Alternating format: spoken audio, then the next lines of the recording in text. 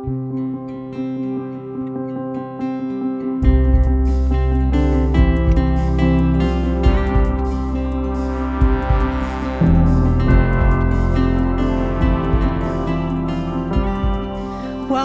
You're listening to the RPC Sermons podcast.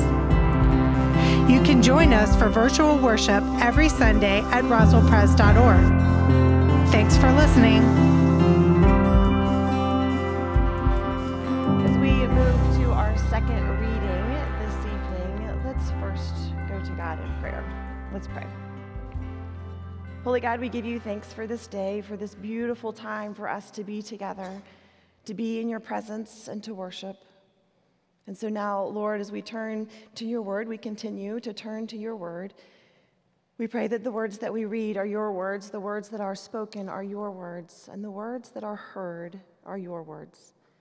And may this encounter with you be so powerful, we cannot walk away unchanged. In your holy name we pray, amen.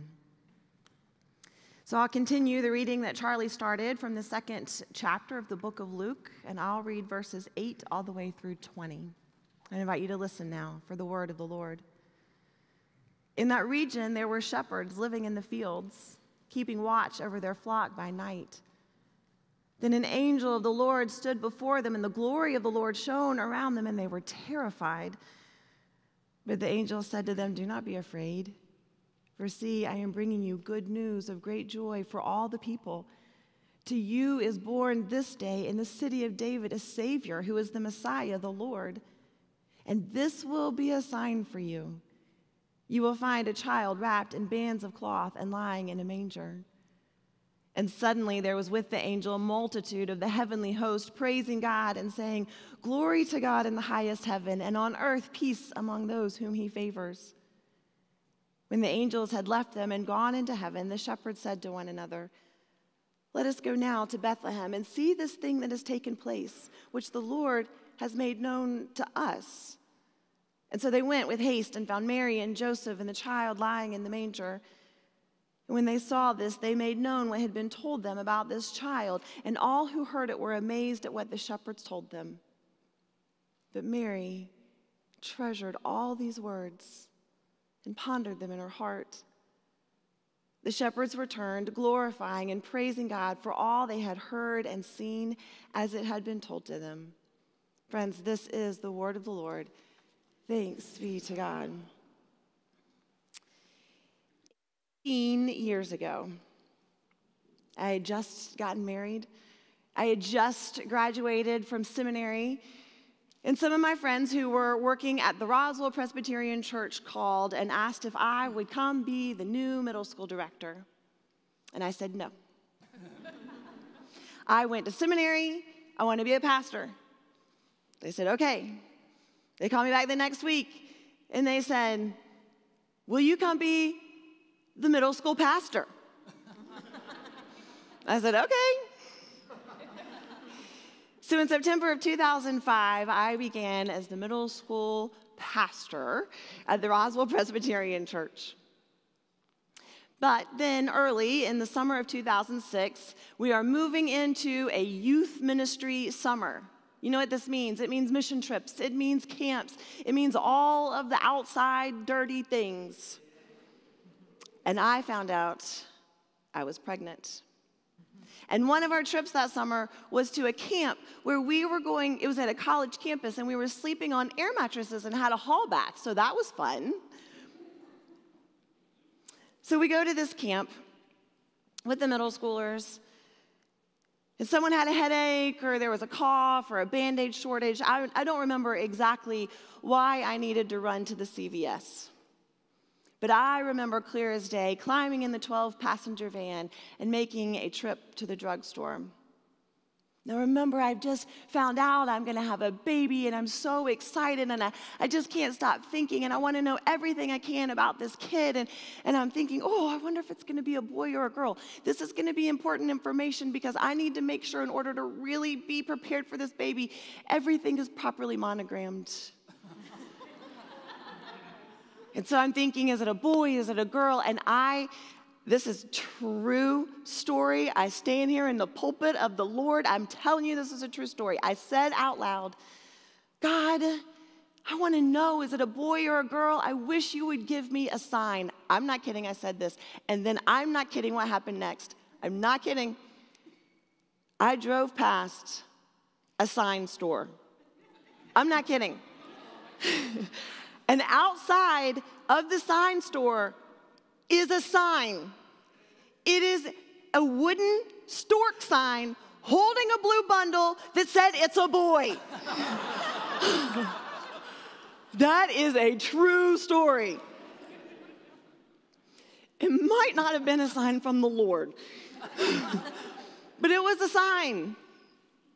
We love signs. We all want signs. We all want some sort of confirmation that something significant is happening and we're going to get to be a part of it, something that we get to know about. We want a sign because we don't always know about what's coming next. And the unknown is just so unknown. And we just think if we can somehow know a little bit about what's coming next, then we can just have a little bit of assurance that we're in the right place, that we're doing the right thing, that we're where God's telling us to be, and we haven't wandered too far off the path. We want to know that which is unknown, even if it's just a little peek. And I think that's what's so special about this passage that we've been reading through tonight in the book of Luke. It tells us that the shepherds are keeping watch in the fields that night. And what's fascinating is that the shepherds are not people who get to know what's going on with God. These are not religious elites. They're not actually any kind of elite. They're societal outsiders. They're marginalized people who don't get to know things. And so here they are doing their jobs when angels appear to them. And they announce the greatest news that ever gets to be announced to the people of God ever. The Savior, the Messiah, has arrived. And I can only imagine the shepherds are thinking, but why are you telling me this? Why am I going to believe what you're saying? The church elders maybe need to know this. People who are important in the church maybe need to know this. Or maybe the politically important people who can do something about this information that the Roman rule is coming to an end. Why are you telling us? So the messengers tell them that God's giving them a sign, a confirmation that God is calling them to do this great and mighty thing, to participate in this work of God. The sign is an assurance that the shepherds have a purpose, a call, an invitation to join into the work of God.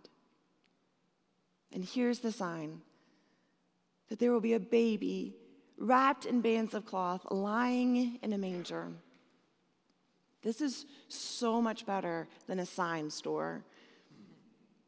The baby is a sign of life, of newness, of the old being gone, something new and pure and wonderful coming into the world. And the bands of cloth, the baby is swaddled. It's a sign of being comforted, of being cared for, of an offering of protection. And the baby's lying in a manger. Now, I want us just to think about this one for just a minute, because a lot of times we think about the manger, we think about baby Jesus and Mary and Joseph. They've been banished out to the barn, out away from everybody. But what's interesting is that the Palestinian homes, the way they would have been built, that the animals actually would have been up underneath the home so that they could be warm. They would have lived up underneath there. And there would have been a whole kind of a situation in the living room for the feeding trough. So Jesus would have been cradled in the living room. That this baby is present right smack dab in all the things that would have been going on around him. So what the scripture is telling us then is that this is a sign that Jesus, the Messiah, is a sign of newness and wonderfulness, a sign that brings comfort and protection, a sign that God is literally right smack dab in the middle of all of the life that is going on around him. A sign that this baby is Emmanuel. This is God with us. A promise that wherever we are and whatever is going on around us, that God is right there in the middle of it, offering us comfort and care. And the shepherds are so amazed. And so they're going to run and go see this sign in person, and they're going to tell everyone all along the way all of the things that they've learned about this baby sign, this thing about how God's at work doing something marvelous and wonderful, and how the shepherds get to be a part of that. And that moment of celebration, that declaration is so wonderful. It's so precious, it's so holy that Scripture tells us that that baby's mama treasured that moment in her heart. We look for those signs too. We look for those reminders that God is indeed present among us, that God is at work among us, that God is doing something right smack dab in the middle of all that's going on around us. Reminders and signs that God has indeed living among us, has invited us to come alongside of God to do the work and ministry of Jesus Christ. And the very cool thing is that that's been happening for almost 185 years at the Roswell Presbyterian Church. That we've been watching God do amazing things, that these signs of God have been showing up for a long, long time. We see it every time we have a baptism, an affirmation of God's claim on each of our lives, an invitation to follow into the footsteps of God, that this baptism, it's a sign and seal. We see it on every single confirmation Sunday, where students claim their faith for their own selves, while the session, the mentors, the confirmation, the congregation all stand alongside of them, guiding them and cheering for them. We see it in the hospital rooms when the Stephen ministers make their visits and hold hands and pray for people. We see it in the preschool, Sunday school classrooms when the teachers sit on the floor and play with the kids so that Jesus will know that they love them. We see them in the funeral reception when there is the funeral punch so that the volunteers make so that the grieving families will have a place to sit with their loved ones and hear the community around them remind them that they are being held in hope. We see God show up over and over. Emmanuel, right smack dab in the middle of the Roswell Presbyterian Church family, giving us sign after sign that God is present and at work and calling each of us to join in and celebrate the work that God has done. The beautiful way that God moves in and through you is so special.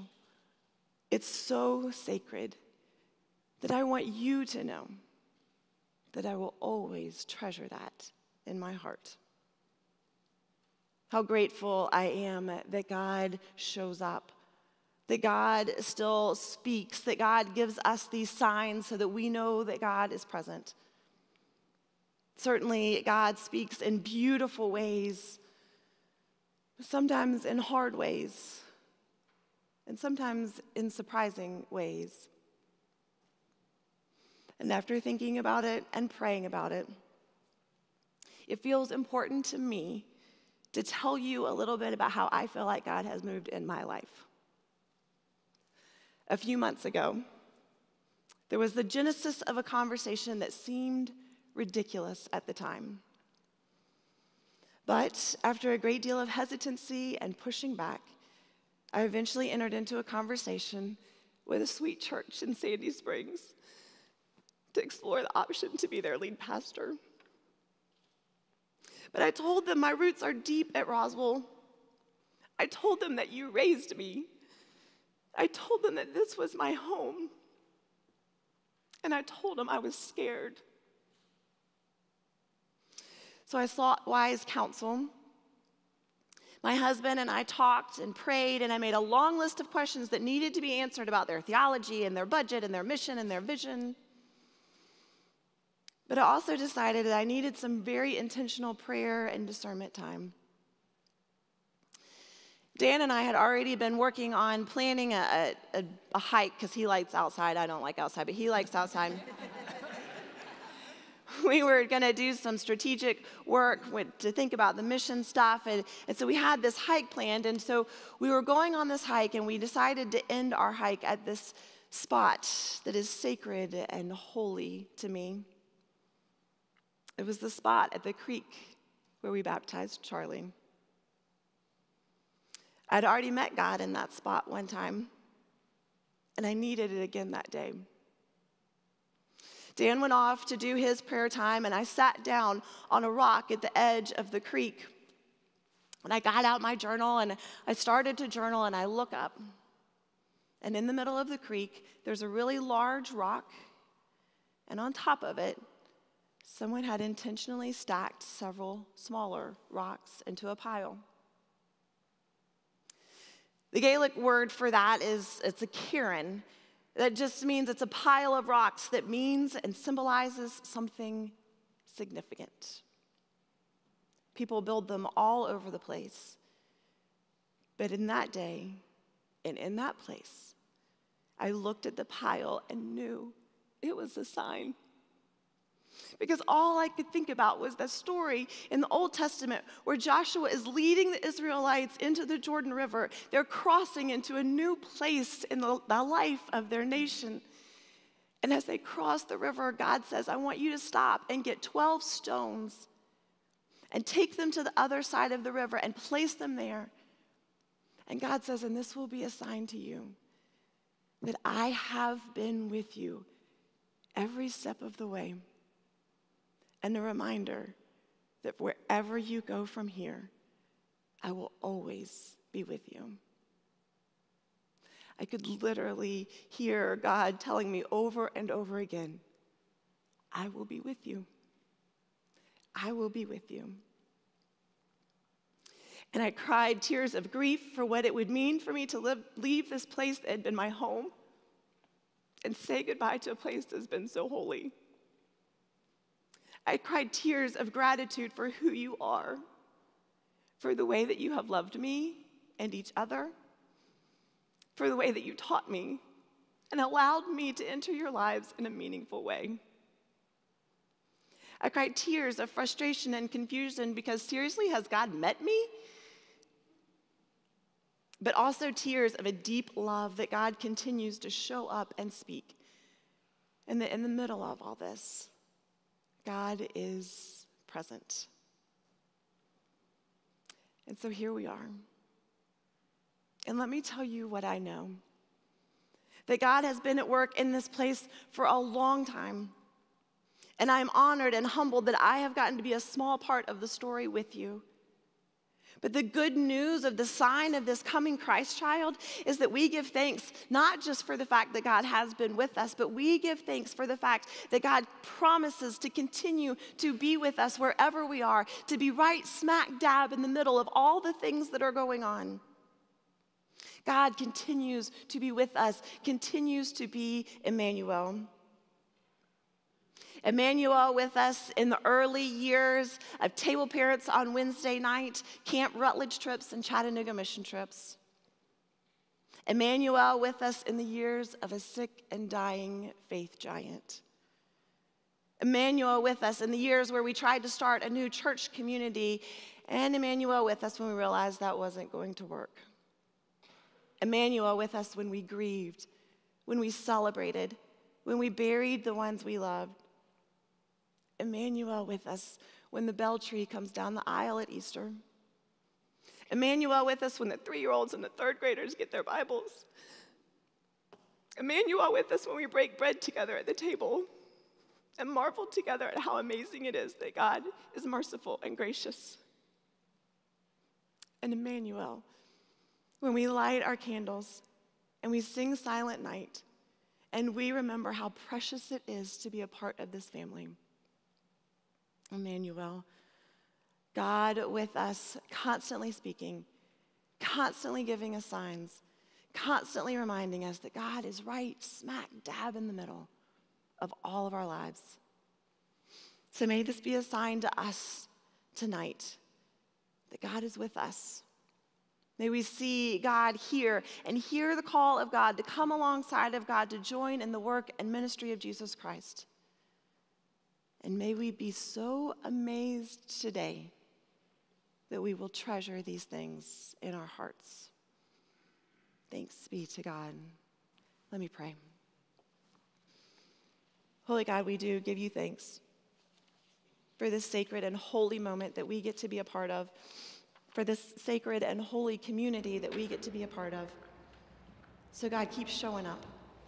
Keep speaking to us. Keep revealing yourself to us, that we will know you, that we will know Emmanuel. Lord, we love you. In your holy name we pray. Amen.